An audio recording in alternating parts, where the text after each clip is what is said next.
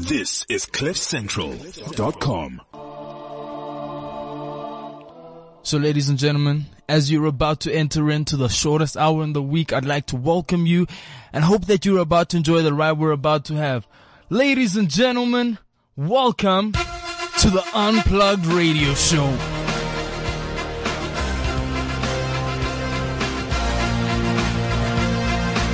Yeah, baby.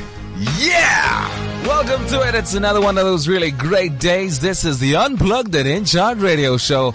I'm Wizard That Guy, and I'm also right here with my main man. Yeah, Simpiwe Petros. You know it. Simpiwe Petros. He wanted me to say it because I say it better. Simpiwe Petros. How you doing, brother? Oh, good, champ. I'm fired up. I'm on top of the world. Welcome. Do you realize that I'm on top of the world? Let me tell you something. I'm standing right now. Let me just stand real quick. I'm standing, and when I look below me is the world. And you right here with me. So let me shake your hand, sir. Welcome to the top of the world. You're right here with me, sir. We are on top of the world right now. Right. You realize that? I feel it. Yeah, man. It's just a different perspective. I told everybody that this is winning season. I ain't done winning yet. I'm out here, man. I'm still winning. Guess what? I'm still winning. I told people about a month ago this is winning season and it's not stopping yet. In fact, I'm already in the second year of 2017. I don't know where you at. You better catch up. Come on, guys. We got to keep on winning, man. Keep on winning. Keep on keeping on. Yeah, man, that's how I'm feeling right now. So much energy, bro. Like I told people, like, if I say to you, hey, man, how you doing? If someone asks me first, I'm like, I'm absolutely fantastic, and how you doing today? And if they say I'm good, then I'm like, then get out of here. With a whole American accent and everything. Get out of here. Come back tomorrow. If you're not absolutely fantastic, you better come back tomorrow, because being fantastic is not a condition. It's a decision. Yeah. You gotta decide that you're doing good. You gotta decide that your life's on track. Preach, where's up? Preach. Yeah, man. That's what I'm about these days. We got a crowd of people looking at us right through the window, guys. Like the whole NetBank team is here, and they're watching us. They're having a seminar right here at the studio, so it's gonna feel a little awkward. But guess what? I ain't gonna let nobody get in front of my greatness. All right. I'm out here. It'll be great, guys. Absolutely fantastic. I'm feeling good, man. I'm hoping you're feeling good too, because feeling good is a decision, guys. You wake up in the morning and you say, somebody asked me, hey, how's your day looking like? You know, people normally say that, and then you're supposed to say what you're going to be doing. They asked me, how's your day looking like? I'm like, it's looking like winning. Yeah, I've already declared it. I'm about to go out and I'm about to win. Watch out, world. It's looking like a whole amount of beautiful. Yes. I feel you, bro. Yes. I feel you, man. That's a whole lot of energy. That's it, man. I want to absorb some of your energy, but I want to kick off the show differently this week. You know, I got an audio clip that I want to play for you. I hope it's not going to make me sit down, because I'm already standing. Nah, I think it's going to hype you up, bro. Okay, cool. I think it's going to hype you up. Have a listen right here, bro. There will be days where heaven does not seem so close, when there seems to be no hope. Your back is hugging the ropes and that stomach could use some bread, when the air in your lungs feels like lead. But all the fight in your breath has disappeared and left. Strive during the tough weeks, the ones where everything feels like Monday morning, the train ran local, and you keep spilling your coffee at the desk of a job that looks nothing like the misspelled poster pinned to that dreamy first grade call when they asked you, what do you want to be when you grow up? Anything but a coward. During the long walks to work, your wallet is filled with the lint of last month's bill. Knees weak from dusting your life problems under the rug of success. There will be times when you're at your lowest point. You are the ash of a phoenix with clipped wings that will never rise. You are a broken levee, unable to control the drowning of your household. Strive during the sting and the swallow of the worst beating, the black eye, the bloody lip, the 5 seconds after you caught her cheating. The unprayable eruption of rage, the millisecond before the body becomes a landmine, trigger ready to burst into smoke. Things will fall apart, break, rapture, rip at the seams, when your spirit is starving and your heart's got plans on becoming a martyr. When the aftermath of blood and battlefield pours itself into the flesh of the universe. And the scars grow so thick there's barely any skin left. When the fog dwindles upward into the empty spaces between the clouds and the pain rains down. Tumbling to the sound of screams and unattainable dreams as they mummy the land. When lust is seen to have mangled the spine of love. Strive. May the days you wished you were someone else never return. May you learn the braille of glory and happiness, and to the sidewalks sing with everything you truly are. To the street corners cave in your name, and the nightmares are no May the more. faith engulf depression into ash. May the choir of demons be muffled, silent like the breeze of an explosion. May the hands, the breath, the pulse, the feet push forward until every doubter quakes with fear, and the buildings beat with the blood of our existence. Strive. May you learn to mend yourself. May the muscle flex in the eye of defeat. May the tears spring from the face of the wounded. May the vulnerable stand monumental and moveless. Strive like you're a marching band of single mothers and you smelled your kid's dream, so you know you gotta make it. An immigrant worker slaving to feed the belly of your country 2 oceans away. Strive like your heart's the size of a blue whale. Like you're shouting to the edge of your fingertips. Strive like Nina Simone is singing at the finish like line. Like Toussaint Louverture picking the locks from our ankles and wrists. Strive like you know prisons are man-made, but minds are God-made. So Harlem, shake that gospel out of your bones. Strive like you got biracial hair in Birmingham. You're that girl, and you got 10 things to say to a black woman. There will be days when heaven doesn't seem so close. When the dust settles, when the smoke clears, only the power of will shall remain. Those who fight shall conquer. During the toughest of weeks, the longest of walks, the days when heaven doesn't seem so close. Strive. It's heavy, right? Yeah. In the beginning, I was like, no, man, this is too deep. Oh my gosh, what's going on? And then it started picking up, and wow. So the reason why I played that clip is, as much as you're saying we're in a winning season, as much as you have to win individually, you got to realize that on the other side of you winning is somebody else's victory as well. And it's time that we strive not just for ourselves, because I feel like when we're just pushing for ourselves, we're never going to get to the stage where we can push through the barriers and break through for other people as well. So it's time to get to a stage where you are striving for a legacy that's beyond your life, beyond your children's life, greater than your grandchildren's children, dog. It's like 3 or 4 generations down. That's where you get to, that's where we need to get to. We need to be very intentional with the lives that we are living, because I'm not trying to create like a new money kind of life. I'm talking about that old money where I'm long gone, but my kids are still eating, or my grandchildren's children are still eating because of my sacrifice. That's the type of winning we gotta get to. So I want to emphasize each and every one of you, like, no matter what you're facing in life, no matter what your journey is, there is a beautiful ending to it, and that you can make it no matter what. You just gotta keep on striving. You gotta keep on fighting. You gotta keep on holding on to the purpose that you have, because that's the biggest thing. We gotta dig deep in these days and not just scratch the surface. We gotta tackle the injustices of the time and rise above them, bro. That's how I feel. We gotta rise above, man. Wow. Yeah, no, that's very true, man. I think, what you're saying about, legacy is actually something that's really important, that we are not, I mean, Jay-Z said it in one of his new songs. He's really not, I'm not going to quote him on exact words because it's a little strong language here and there. But what he's trying to say is that he doesn't like this thing of living rich and dying poor. Yeah. And that's literally, that's the Instagram life, the life on fleek, eyebrows on fleek, always on a holiday. 13 months out of 12. Yeah. How can you? You've seen those people. Yeah. Like, when do you work? Where do you work? Yeah, exactly. Where do you get the money for these holidays? Damn. People are always out here boomeranging, Seychelles and Mauritius and things, and you're thinking, do you own a property yet? Dog, what do you eat for dinner every day? You eat 2-minute noodles, like you know what I mean? You're always on holiday, like. Yeah. I mean, it's so crazy that I see a lot of young people our age on these boat cruises, and they're overseas on lovely holidays, they're splurging, and obviously it costs some money. I mean, tickets to fly and come back would probably set you about 20 grand, and then you're still gonna need spending money and traveling money when you're there, and accommodation and your visa and all these things. So easily 50, 60 grand could have been spent in that trip. Just one trip. And you wonder, and these guys normally have no property yet. They don't own anything yet. They don't have, you might say I have a car, but the car is not an asset. It's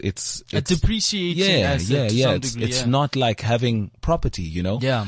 And you'd wonder, what are we doing? Are are we so preoccupied with trying to live rich, trying to make sure that people know that we're living that life, that lifestyle, you're my lifestyle, you're my lifestyle, you're my life. You even doing the moves, dog.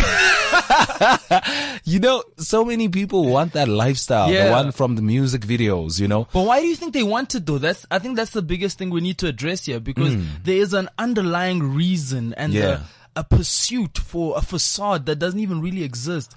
I think it is millennials that millennials want to be famous. Yeah. Millennials want to live like the rich and famous because that's what TV brought. Yeah. Before us, TV was still very new. Yeah. And people didn't know what to put on TV. In fact, some research indicates that the first ads on TV were voiceover artists reading the ad. Oh, wow. Imagine. Yeah. So back in the days, rich and famous was not a thing to put on TV. They didn't know what to put on TV. TV is new. Actually, TV is really new. Yeah. And internet is just as new. In fact, internet is like brand new, still has the tag on it. Yeah. When you get into internet, you still get that new car smell. Yeah. That's how new internet still is. Yeah. Obviously, some of us feel like it's been around forever because we got born and next thing there was internet and we don't know a life without it. But older people will tell you that, man, this stuff just got here now. Actually, with you, you got here exactly when this stuff got here. So we don't know it too, and we don't know what it can do. We don't know its impact or anything. So I think that its impact has made everybody want to live like the Kardashians. Everyone's out here taking a selfie about what they're eating because they think what they're eating is so amazing. Yeah. Everyone's trying to, take a selfie of the new shoes, outfit of the day, because they think we are all so waiting to see what you're wearing So today. basically everybody wants to be seen by everyone. Yeah. People are like, I've lost weight. Oh my gosh, look at the gains. I'm like, what the hell? Do you think we want to see your thighs and your gains and your losses? Yeah. You know what I mean? People are so self-centered around selfies and, it's a alliteration of the S, really. Yeah. Selfie, self-centered, selfish. Yeah. Baba. It's the whole design. The whole design. Yeah. And with that, is the whole get money, spend money. Yeah. And blow credit, whatever you can get. You just need to look attractive because that's what emerging markets are all about. They're about trying to look the part, trying to look better than what the generation before you did, and saying that, hey, last year, let me just say, a few years ago, my dad was using a bicycle. Now we have a Beamer. It's that's that, and then there's this society, especially the economy that we are in, applauds that. It applauds, like Vusi Timagwai was saying at this event once, actually about 2 weeks ago. He was saying a car, for instance, something like an SLK. Yeah. You will never, you're losing so much money when you're financing that thing, because by the time you finish paying it off, you've paid so much money, and yet it is worth so little of that money. And if you run into any problems, they could take it away. And yet when you, for instance, let's say trying to go into business and you use a lot of your money and it's not really quite showing up just as yet, or even if you buy a property that doesn't cost half what this SLK costs, people applaud this SLK. People applaud this car so much, yet it means so little to you in an economical sense. It just, maybe it means more to you in the social sphere, but that's all. So basically, I think what you're saying is that so many people are focused on themselves, right? And they want to draw attention to themselves rather than really being a solution to the world's needs to some degree. So I think the solution to what we're facing and this thing is really getting over yourself. To some degree, you really need to get over yourself and realize that life is not necessarily all about you, but really making an impact with the life that you live. People will remember you for the value you added into other people's lives, not necessarily what you did for yourself. How do you feel about that? Yeah, but how do you hustle without, so what you're saying is you're not seeking to make your entrance felt, but your presence missed. So, I mean, your absence missed. So your presence will only be felt, like basically what I'm saying, your presence will only truly be appreciated once they truly value your absence, or they understand the fact that you contributed so much to their lives. So it's one thing. So some people hate this thing of getting the roses when they're dead. Yeah, no, I feel you. So basically, not receiving the acknowledgement. People want the applause. They want it now. So now as loud as possible. So now the question comes to, are you doing it for the cause or the applause? Because there is a difference. So if Lesego was here, he was going to say, I think it's possible to get both. Like Lesego will say like this. He's a cutthroat guy. Lesego will say, okay, well, first and foremost, what's the value proposition? How am I getting value from this? That's what he'd first say. And how much am I making from this? You know? Like, that's who Lesego is. And then he says, okay, cool. So if people benefit in the process, great. That's great, because I benefited. But that's a beautiful thing, because Lesego knows who he is, and he knows what he wants in life. But my thing is, I think we live in a culture where we're drawing attention to ourselves, and not really cultivating, creating solutions that meet the future, our current needs to create the future, right? So how do we really become the solution to the things that we have faced? You know, it's so interesting, because I remember once we hosted a seminar, and we had a gentleman who's a professor, Thokozani Majozi, really esteemed and qualified professor. I mean, you can Google him. He's absolutely very accomplished. Yeah. And at the time, and now I think he serves at WITS, and he serves pretty high up there, and also at CSIR as well. So before this time, he was at the University of Pretoria, and we asked him to come and speak at an event that we were hosting, and he agreed, which, by the way, is like very impossible, but somehow he agreed. Maybe also because I was a student. And then we made a poster. Obviously, we need to attract students to come to this thing. So we Google a nice picture of him winning an award. So we take that picture with Kgalema Motlanthe giving him this award, and it looks pretty cool, and he's holding this award, and we're saying, come meet the black coffee of science, you know. And we say, life-changing, blah, blah, blah. You know, we're trying to hype this thing up so that students will come, because I mean, it's so hard it's crazy. That's another thing, by the way, I want us to maybe one day speak about, or even today later, that some students, especially varsity students, like you, Tux, for instance, have this thing of, they're already set. Like, life is set for them. They don't need they know it all, right? Nothing. Yeah. So when you're trying to help them, you have to beg them to help them. You're like, why do I have to beg you to help you? Like, isn't help just here? And then you realize that, shucks, that thing could help me. And then you come for it. Instead, these guys are like, I don't know why I should be doing this. I don't understand that. But anyway, so now we had to hype this thing up so that we can, beg them to help them. Yeah. And students came, man. It was packed, really packed. But just before that, and in fact also on the day, Mr. Thokozani Majozi, Professor Thokozani Majozi, had problems with this. First of all, he said, why did you guys put my picture on the poster? I don't do that stuff. Scientists do not do that stuff. Actually, what he meant is scientists of his generation don't do that. Yeah. Because what he was saying is that we want our name and our work to speak for us. Yeah. So it's not like, hey, my face, say my face. No. If you say my name and the work, it must speak for itself. Yeah. You didn't have to put a picture of me holding an award for people to get the fact that I'm big.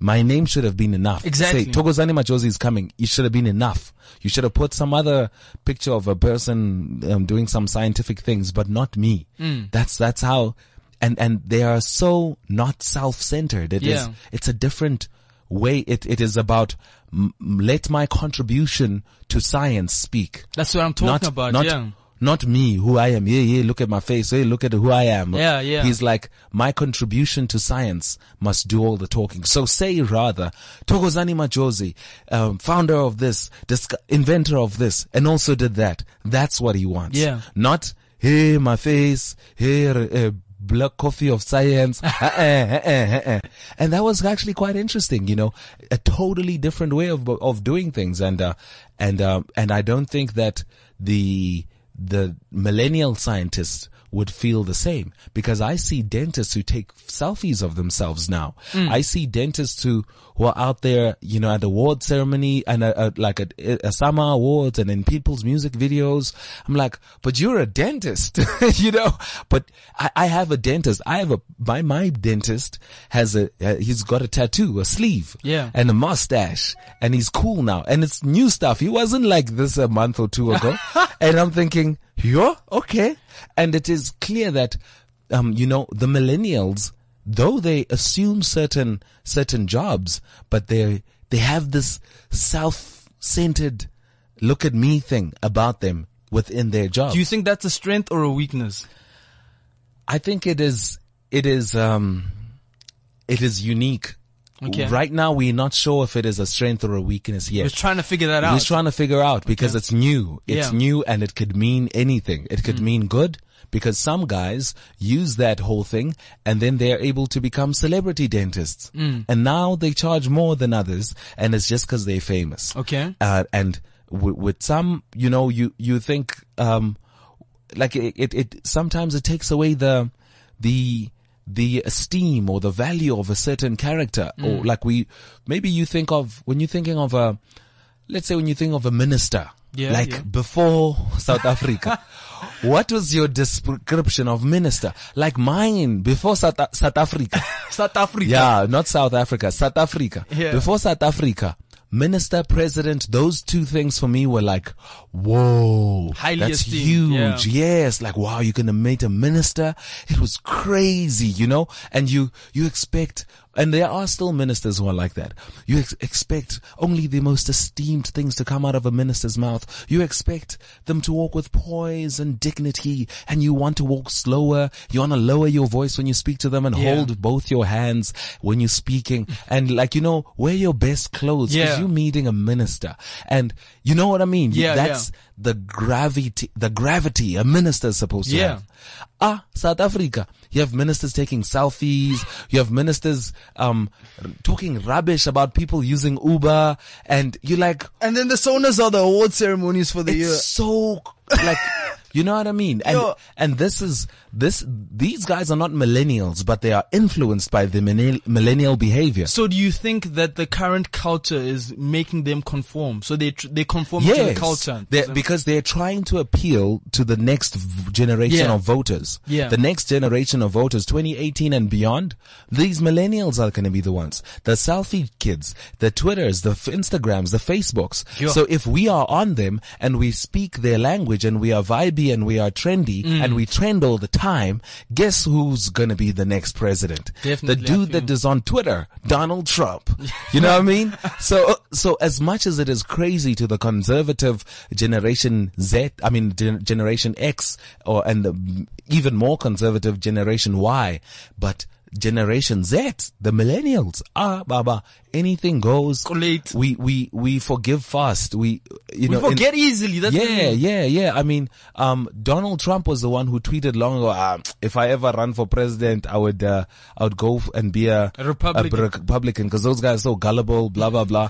Forget 1, 2, 3. They forgot so easily. Even if you bring back the text and you say, yo, remember he tweeted this in 2001 or whatever. People are like, oh man, but that was one Donald Trump. He's changed, you know, man. He's changed. Yeah, it's a tweet, guys. You need to get over it. And so what I'm seeing now is our ministers are starting to become like that. I mean, like when I meet some of them now, not all of them still, as I said, there are some ministers who really still give you that thing that esteem. That esteem. But some of them are pop and place ministers, man. You meet them and you're like, yeah, nigga. You know, I feel. I'll see you on Saturday. Drinks, right? You know what I mean? Yeah. And you're thinking, Aish, man, they're pulling down the stature of what it's supposed to mean to be a minister. I feel you, bro. Okay, so the reason why I was asking if it's a strength or a weakness, because I'm trying to understand, what do we need? Like, is it a lack of purpose maybe? Do we need to try and figure out our purpose, or how we can use it? Yeah. I think, you know what? People are not, people have stopped giving. Yeah. People are like, I don't give a F. You know, that's Exactly.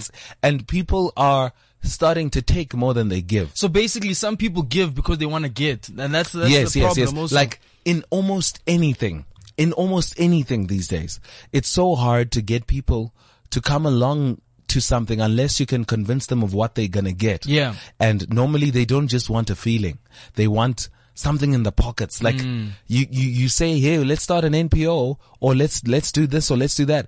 Like somewhere underlying, like if you say to someone, hey man, help me push this car, they're thinking, who are you? What Yeah. Maybe you can do something for me after we've pushed this car. Yeah. And there's not that whole, no, you don't have to do anything for me. It goes to as far as, you know, when you give a girl a lift. Yeah. When you give a girl a lift, what are you expecting? That's Do you want her number? Do you want? see, and that's should the it thing. be a fling now? And that's the sad thing, because there's always intentions behind everything now. So there's no, Right, there's yeah. no honesty, there's no integrity, there's no just. There's some guys. I was having a chat with some guys a couple of weekends ago, and it was exactly about that. Yeah. It was like, yo, look, if I give a girl a lift, dog, no, baba, I can't just drive out of my way. He's like, first of all, if I'm going from here to Midrand and that girl lives in Joburg, I'm sleeping in Midrand. But what he means is that the car's not gonna pass Midrand. And if she really wants to go to Joburg, she'll wake up in the morning from my place and go to, and I'm like, can't, like, yo, Chivalry is dead. What happened to saying, hey, look, it's okay, I'll help you out? Then they're like, for what? My petrol. And I'm thinking, yeah, fine. Let's say she really didn't have money, but now she's here and she needs your help. She really needs your help. And what else could you do? Now she has to pay you in kind. Yeah. It's messed up, and it's really just how it's so weird. It's as if you give a girl a lift, and then you drive all the way far there where she lives. Yeah. And you drop her off.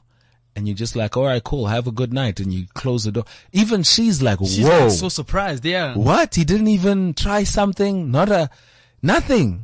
Just nje.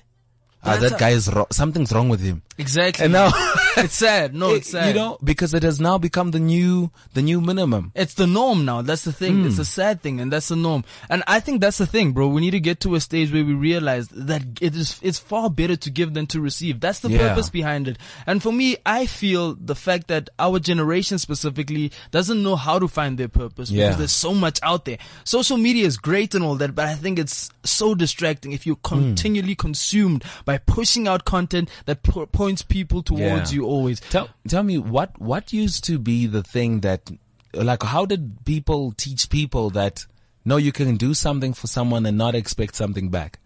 Like, is it because maybe you saw your dad do something for someone and then? I think it's leadership, bro. Like, you see it from your parents first. And for me, I always say leadership is example. So you see the example of somebody you really look up to and how they handled themselves and carried themselves. And that's how you knew how you're supposed to do things. Or maybe after that time, people started going to work, mom and dad. Yeah. Then only the nanny is at home and she's taking care, but she's not taking care of you from love. She's taking care of you because she's going to get paid. Exactly. So you associated like, yeah, you only do good things because you know mom's going to pay you. Yeah. And even me, I'll only do good things because I know someone here is going to give me money. Exactly. Do you think that might be? I think it influences a lot of the things, but I think we need to get to a stage where we make a decision for ourselves and really find out how we can play a part in contributing and influencing the culture. I'm really firm on influencing the culture. I've heard this thing once that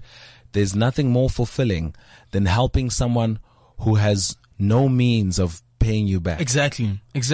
And you know, if you like, I think the most important thing you need to realize about purpose, and I'm going to play a clip right now, is that purpose is something that you pursue no matter what. Like, you don't even need to get paid for it because you're that passionate about it, you know. If you can immerse yourself into something and you're completely passionate about it, when you pursue that purpose, money naturally follows you. And those are the things that we've heard in the past. But have a listen to this, and then now let's continue this discussion because it's going deep, eh? A lot of people ask me, how do I know what my true purpose is? The answer is the difference between a career and a calling. It's the difference between satisfaction and fulfillment. It is the difference between an interest and a passion. What is the difference between an interest and a passion? So many people are interested in this, interested in that. But see, when you go to marry somebody, you don't get down on one knee and say, baby, will you marry me? I am interested in you. No, you don't do that unless you want to get smacked in the face and then left. You got to say, baby, I am passionate about you. You complete me. I cannot truly live this life without you, without us together. That's operating from the heart. And if you don't operate from the heart, I can guarantee you'll live a life climbing a ladder. And if you get to the top, you will realize that it was laying against the wrong wall. They say never become too good at something you hate, or they will make you do it for the rest of your life. So look, ask yourself these 3 questions.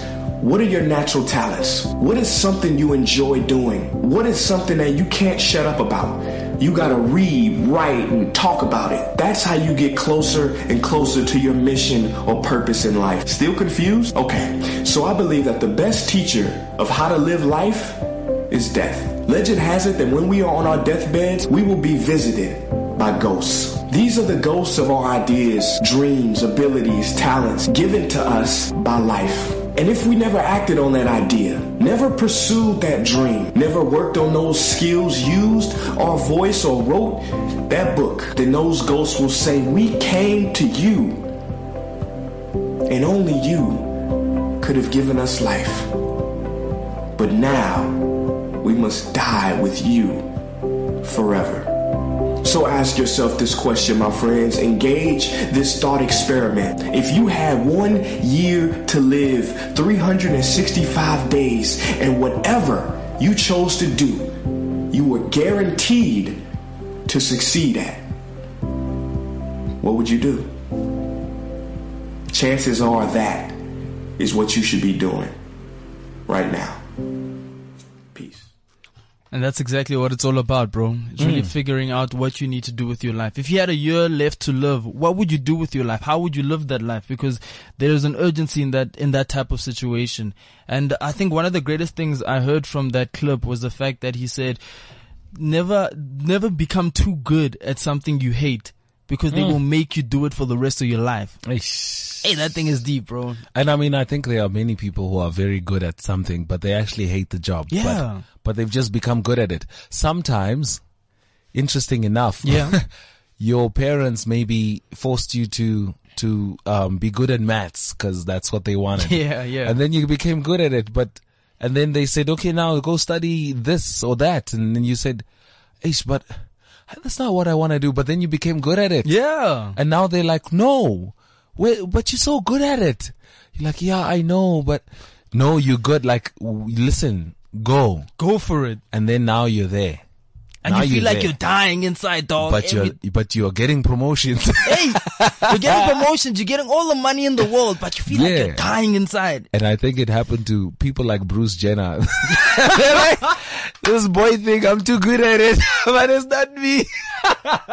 Yo, I know it. Okay, cool. But not exactly Bruce Jenner. But what I mean is the Bruce Jenner type of career. Yeah. Where you, deep down, you're a doctor, man. Yeah. But now you're here, doing mechanical things, and you're thinking, this is not me, man. I want to deal with people. I want to solve those problems. Yeah. And now you're too good at this one. So everyone is telling you why you should. And then debt is also telling you why you should. And the system is locking you down time, bruh. Then it actually comes to life. What this guy says, that life situations will force you to do that thing for the rest of your life. Yeah. Then that's where the midlife crisis comes in. Yeah, it's now the quarter life crisis, bro. Hey, I love how millennials are really accelerating things, dog. Like, I'm telling you, everything happens way faster in millennial life. Like those guys took longer to decide on things. Yeah. Millennials, Baba. Now you're deciding, hey, Baba, this is not good for me. It's going too slow. I want that. I want that. I want that. Millennials, I think another thing, thanks to TV, we think that we can be anything. And so we actually want to be everything. Yeah. You get so many guys who are coming to audition for casting, for instance, who are doctors or scientists or, in the biochemistry field. Yeah. But they're out here trying to be an actor or a singer or a poet and you're thinking, oh yeah, cause you could do it all, right? Yeah. And I think that is also what TV taught, because one moment you're watching Eminem and you're like, yo, I so want to be Eminem. Yeah. Then you're watching Yo TV, you're like, I want to be Yo TV too. And then, you see top billing and you're like, yo, even that one. I can do it all. I want all these things, man. Like, so many times where I host these workshops and I say, hey, so look, I offer MC and public speaking, radio presenting, voiceovers. Which one do you want? And then people are like, actually, I want all of them. All of them. Like, oh, okay. And that's the dilemma of the millennial. Yeah, bro, it's quite crazy. Man. So, I mean, we're still talking about giving back. We're still talking about living a life of contribution and trying to really leave a legacy, if we can put it that way. And enrich people with your presence, in everything that you do as well. So that it's not just about you, but it's also about, the benefit of the people around you as well. We've got a lovely lady right here in studio. In fact, she's got that smile like she knows us. You know what I mean? That's because, about a year or so ago, she has actually joined us before. Yeah. And, it's always really great. I mean, we always promise people like, wow, man, we need to carry on this conversation. The time was too short. Yeah. And at least now we could actually, fulfill that promise, right? So I've got, Thuli Smego right here with us, a lovely lady. And if you new to her, which, some of you might be, just a quick 1-2 about her. She's an entrepreneur, philanthropist, MC, speaker, founder of TS Management Consultancy, co-founder of Girls Invent Tomorrow, founder of the Next Gen Leadership, director at Ideology Agency. My goodness, she got awards, man. She got things. This girl right here, actually this woman now, she got a sparkling thing on her left hand. You know what I mean? She's Thuli the everything. Thuli the everything, man. Somebody put a ring on it just because of that. It's like, man, oh man, look at all this. I'm gonna get you and I'm gonna make sure that I give you all the cows you need. Thuli, how you doing? Hey guys, how you doing? Oh, you're fantastic. Tell me, how high was the lobola, Thuli? Not high. My family Really? is about making me for sale. It's about family. It's about families coming 2 together. cows. No, 1 cow. No, guys. Chicken. Beef. Pry pack. Yeah. Voroso and then, Exactly. Pry. Pry. This is fantastic. You have a sister? Exactly. I'm the baby taken. The last one. Tragic. Slave for you, Wizard. Hey. Slave for you, bro. I know. I'll wait for the next generation. Yeah, exactly. Hashtag next gen, right? Yeah, you got it. All right. Absolutely fantastic. So, Thuli, thank you very much for joining us. We're chatting about a couple of things here. We're talking about millennials and how people are so self-centered these days, and it's less about giving back or in fact giving in total, not without expecting anything back, It so often, for instance, I see you have a couple of NPO type of ventures as well. So often when you start it, you're thinking, but how am I benefiting from this? And you're like, no, but that was not it. That's not why I started this. Yeah. But then it's hard to convince the people that, especially millennials that want to work with you, that guys, let's do this for the kids. And then we're going to get money. Then we're going to use it all for the kids. And they're like, can't we keep some of it? Like, no, this is for the kids. Tell us about that journey for yourself. I think for me, I think a lot of the stuff that I'm doing and I've learned and how my life has changed, it's upbringing. I was raised by the most amazing mother. My mom was really like, I call her a power woman. For her, she always believed that, you're not here in this world alone. You live in the world with other people, and whatever you do, you need to think of the next person. So from when we were kids, we were encouraged to think of other kids, to think of people around us, to think of people who we know that might be struggling, that might need help, and not just focus on ourselves and be self-centered, like I know you guys spoke about earlier. So one of the things that she did for us when we were kids, which is where I am now today, is when you're young, when you've got school uniform, you've got school shoes, you outgrow it very quickly, and you always want the latest, you want the new shoes, you want all this stuff. So we had a culture at home where things that we didn't want, we had to put in a box. And that box was a box we used to give away to charity. And it was one of the things that she taught us to do. And she said, just because you don't want something or you're outgrown something, think of the next person. There might be somebody who would appreciate the jersey or might appreciate the shoes. So one of the things that we did with her was we take our uniform, we take our toys, we take all the things that we had that we didn't want. Yeah. And we'd go give it away. Charity would visit the families, would know the families we were giving our stuff to. And those families end up becoming part of our family. So I think, when you grow up in an environment like that, and you get taught to think of Ubuntu basically. I mean, I think that is the culture of how we grew up back then. And you grow up in an environment like that and you have a mother who encourages that and you have a father that speaks the same thing. It starts becoming you. It starts becoming a part of who you are. So I think my journey growing up and the things that I did, the decisions that I made with my businesses or, even at school, at school I was part of I did outreach programs. I used to teach extra maths, in the communities we used to serve in at our schools because that was, part of who I was. And it's in my DNA, so to speak. And, I think now that I'm in a position where, I've got access to corporate clients, I've got access to amazing people that can help me. I'm trying to change the way we do things as human beings. I'm trying to change the way we look at life. I'm very passionate about giving back and doing, get the next person. You must always think of the next person. Definitely. So I think with my business ventures, I've tried to create them in such a way that whatever projects we do, we need to empower other people. So you're all about influencing the culture to some degree. Exactly. And influencing the culture, empowering the next person, and taking people up with you. There's always this thing that women, when they get to power positions, corporates or whatever it is, there's a thing that apparently, we get up we get up the lift, we get to the top floor. When you get to the top floor, you literally shut the door and you're like, sorry for you, you know? So there's this perception that powerful women, do that. So I'm trying to change that from my perspective and to show people that it's not necessarily the truth. I think, you can see that people are trying to change that. And I think it's not just me, it's just the other people that are trying to say, guys, let's help each other. When we get to the top of the lift, open the lift and let other people come with you. Exactly. But while you're doing that, give the people the tools and resources. Definitely. And I think that's really who I am and what I'm about. So I think to add to our discussion, I think something that you can add value in is what do you think millennials need to move forward and really create the future for the next generation as well?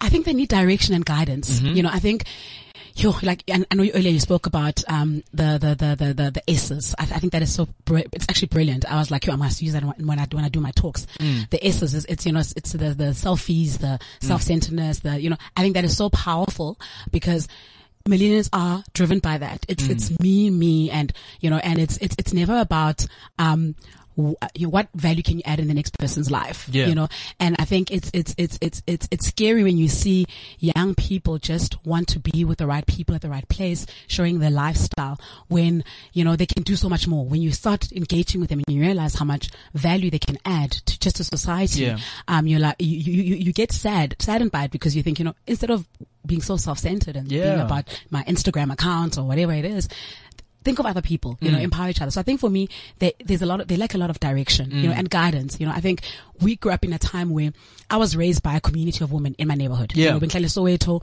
Mama next door was able to, reprimand me, and that was how we grew up. It was never a bad thing. My mom wouldn't have an issue with it or my dad wouldn't have an issue with it. Now it's a bit harder, and we as parents, the older generation, where as parents is, we coddle our kids, we don't discipline our kids, and it's harder for somebody outside your family to discipline your child because it's unheard of, and I think that's part of the reason why these kids are lacking that direction. They're lacking that, that motivation. And also you look at the older men and even the older women, we also about popping bottles and the lifestyle and all that stuff. So young people, their role models end up becoming those people. So what do we do in that instance? So now we need to, people like the media and, people that have got the platforms. They need to start showcasing ordinary South Africans, ordinary people that are doing ordinary things that are not, on TV, that are not a DJ, that are actually doing things besides themselves. We have to get to a stage where we're telling real stories. Exactly. And I think that's the part that we are missing, and I think even the people that have got the power, like, I'll use DJ Sbu for an instance. He's a powerful brand. And what I love about DJ Sbu is that everything that he does has a purpose. He's using the platform that he's been given, the tool that he's been given to change other people's lives. Yeah. And for me, I think as people on TV, radio, wherever you are, you've been given this amazing tool. It's a powerful tool. You know, instead of using it just for you, and self-gratification and how amazing your life is and where you travel all over the world, use it for other people as well. You know, you've been given that. You've been, you've been blessed with that tool. Use it for other people. And that's the part that I feel is lacking for me from my perspective. Yeah. Let's actually we have a list right here about 15 of some of the greatest leaders in the world. Yeah. Right. Throughout history. And, it's quite interesting to see who places. Like, who do you guys think is going to be the top 3? If you just had to kind of guess from the top of your head? I'd probably say Oprah. I'd probably say, I'm trying to think. Ooh. I know Mandela has to be there. Mandela is also there. Is probably there. Yeah. Probably Gandhi is on that list. Cool. You already mentioned 3. Okay, you can stop right there. Cool. What, you've only mentioned one name. Yeah. So I feel Mandela's there definitely. Gandhi, I agree with you. Lesego? No. I'm sorry. Okay. Martin Luther King. Luther King. Yeah. Okay, he should be the 3rd. Okay, cool. So it's quite interesting also to find out what moved them and what attracted people to them. Yeah. Let's look at some of the first 2. First, let's say starting from number 15. Okay. Number 15, a gentleman who passed away not too long ago, Fidel Castro. Oh yeah. Snap, Fidel Castro is one of the 2 faces of the Cuban Revolution, which started around the year 1953. He went on to become the president and the prime minister of Cuba in the years after the Cuban Revolution. He devised and put into action the entire Cuban Revolution, during which he had to face many problems, crises, and also many attempts of assassination. His vision, courage, and strategic analytical reasoning has gotten Cuba where it stands today. Not just so true. Where it stands today, guys. Yeah. He has proved to be, over the years, a great leader and a great commander.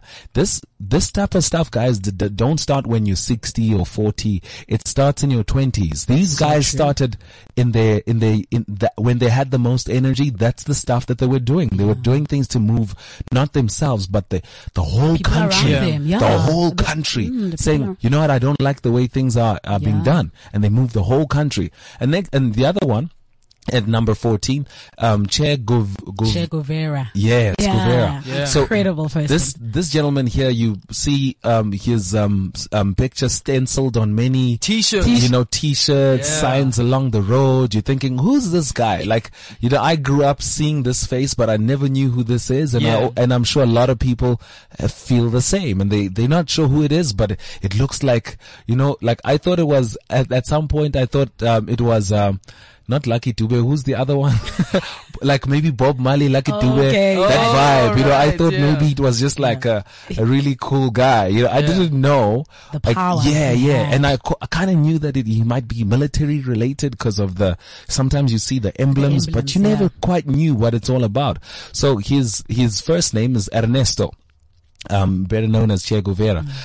He was an Argentinian revolutionary who was, along with Castro, the main man of the Cuban Revolution. He was a trained doctor. Interesting. Trained doctor. Yeah. That's what he actually studied for, and a leader in guerrilla warfare. After finishing his education as a doctor, he took a trip across South America with his friends, like a little holiday type of thing, right after studying or right after graduation. And it was on this trip that he thought of a revolution, having seen the sorry state of the people in every country. His compassion, charisma, and the love for doing good for others is what attracted so many towards him. Today, he has become a symbol of rebellion world over. Yeah. So he found his purpose on holiday. On holiday. Damn. And then, you're a doctor, why do you have to care about people like that in politics. Just say, no, I'm doing enough healing them. Like I'm doing my part. fine here. Yeah. It's so easy for the mom to have said, "Hi man, wena man, don't go klena yako man. Just go back to your practice. You studied. I paid so much money. True. Don't be out here trying to save the whole country. Not even the country, the whole. I mean, he was trying to save a continent, South America. Yeah. What the hell? Trying to save a continent? That's another level. Imagine. Yeah. You're like, I'm gonna make the revolution of Africa. I'm gonna start it right now. The whole thing. I just graduated. Mom, I'm not gonna be a doctor. I'm gonna start a revolution for Africa. What does it take though? What does it take? Yeah. I think there's, people like Awoshe and all the great leaders. It's how they see other people live. It's about humanity. You know, it's about you wake up as much as you are comfortable in your home and you see what you do. When you travel and you get exposed to the world, or even just home at home, your own home, and you wake up in the morning and you see how other people are living and how they're struggling. You're like, no, but guys, something doesn't make sense, you know? And then you look at how the 1% own so much, and yet there's so much inequality in the world. Yeah. So people like that, to them, something just ignites, something literally is like it ignites. Something just ignites to say, you know what, this is rubbish. Yeah. You know, human beings are supposed to live together. There's so much wealth. We need to share the wealth. And it just takes that. It just takes the one person to have the courage and, to just literally go forward and say, I'm going to do this. I'm going to change the world, no matter how big or small. And I think the problem is with us is that we want to change the world big, with big things. Yeah. I want to change the world. It's not the big things. It's the little things that you do every day in your life that make a difference to the next person. Those little things become big things. Yeah. Exactly. Powerful, Yeah. And I think that's the big thing that young people need to understand, that if you see something and you see the value you want to add, don't want to make it big and I want to do a big event and invite these people. No, start small. You know, start within your means, start within what you do and say, okay, 10,000 nyana, maybe I can do a breakfast at my house, invite a speaker to come talk to other young kids. That's how it starts. Start small. And then you then go big. And I think those people, to them it was like, I see something wrong. I'm going to change it, and they use the people around them. Use the people around you. Yeah. And those people got attracted to them because of seeing the vision. The vision. The charisma and the love. Absolutely. Definitely. So definitely, I know you're hosting an event pretty soon. Yeah. Tell us more about that before we even mention the top 3, because I want to hear the top 3. I'm also so for me, the next gen is really about young people, young people. I'm very passionate about young people. I think young people have got so much tools and the world is your oyster at the moment. Yeah. There's so many things that are geared towards you, and at the same time, it's information overload. Yeah. So I think for me, the next gen is really just an event for young people to come and talk about, what they're doing, to talk about their careers, to talk about their journey, and for young people to kind of like, you guys are the next leaders, and you need to kind of find ways and tools on how you're going to move forward. Yeah. There's a lot of things that are happening now that are affecting the way we're moving forward as young people. There's corruption, the economy is not working, jobs, people are losing jobs. Yeah. So for me, it's, we've got speakers that are doing well. They're in their careers, or whether they're in careers or they are entrepreneurs, and they're going to talk to other young people about their journey, what they did, how they maneuvered to get to where they got. Yeah. Just to help other young people to believe that anything is possible. You need to believe that you can do it. Yeah. So it's a full day event, 9 till 3 o'clock on the 12th of August. Where is it exactly? We've been fortunate to get Standard Bank as Incubator as a sponsor. So we're hosting it at the venue at Standard Bank Incubator in Rosebank. And it's also because it ties in nicely with their big campaign that they're talking about called What's Your Next? Yeah. So it kind of ties in nicely with us because, it's about next generation. Where you're going, what are you doing as leaders? And I think, for us, it's falling into place very nicely. No, that's dope. And how do people get tickets and all that? We are online. Then it's Next Gen ZA. They can email me directly if they need any information.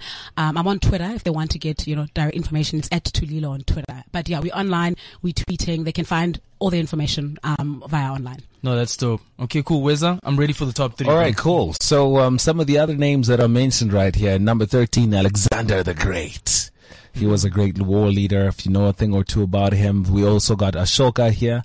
We've got Winston Churchill at number 11. At number 10, it's Julius Caesar. At number 9, Franklin Roosevelt. We've got at number 8, Napoleon. We've got George Washington. We've got Adolf Hitler coming in at number 6. Can you believe it? I think if he was good, he would have been at number 1. It's just that he used his power for evil. So a lot of people are like, Yeah. And then we've got Mao Zedong at number 5. Chairman Mao. Yeah. We've got at number 4, Abraham Lincoln. And number 3, we have Martin Luther King. Yeah. Actually, it's interesting. And number 2, we've got Nelson Mandela. All right. And at number 1, we've got Mahatma Gandhi. Oh yeah, how weird is Yeah, that? yeah. We were vibing. Almost on the money, So right? now the interesting thing is, so guys, romantic. that the top 2 walked the South African soil. Top 2 in the history of the world The great leaders. walked on this very earth, this very soil that we are on now. Who are you not to be great? Yeah. Who are you not to be? You breathing the same air as Mahatma Gandhi and Nelson Mandela, some of the greatest leaders to ever walk this earth, according to what some guys are publishing out there. So who are you not to be? And that's If the you right think, question. Yeah, That's but the I'm right black. question. I'm not. The top 3, 2 of them are black.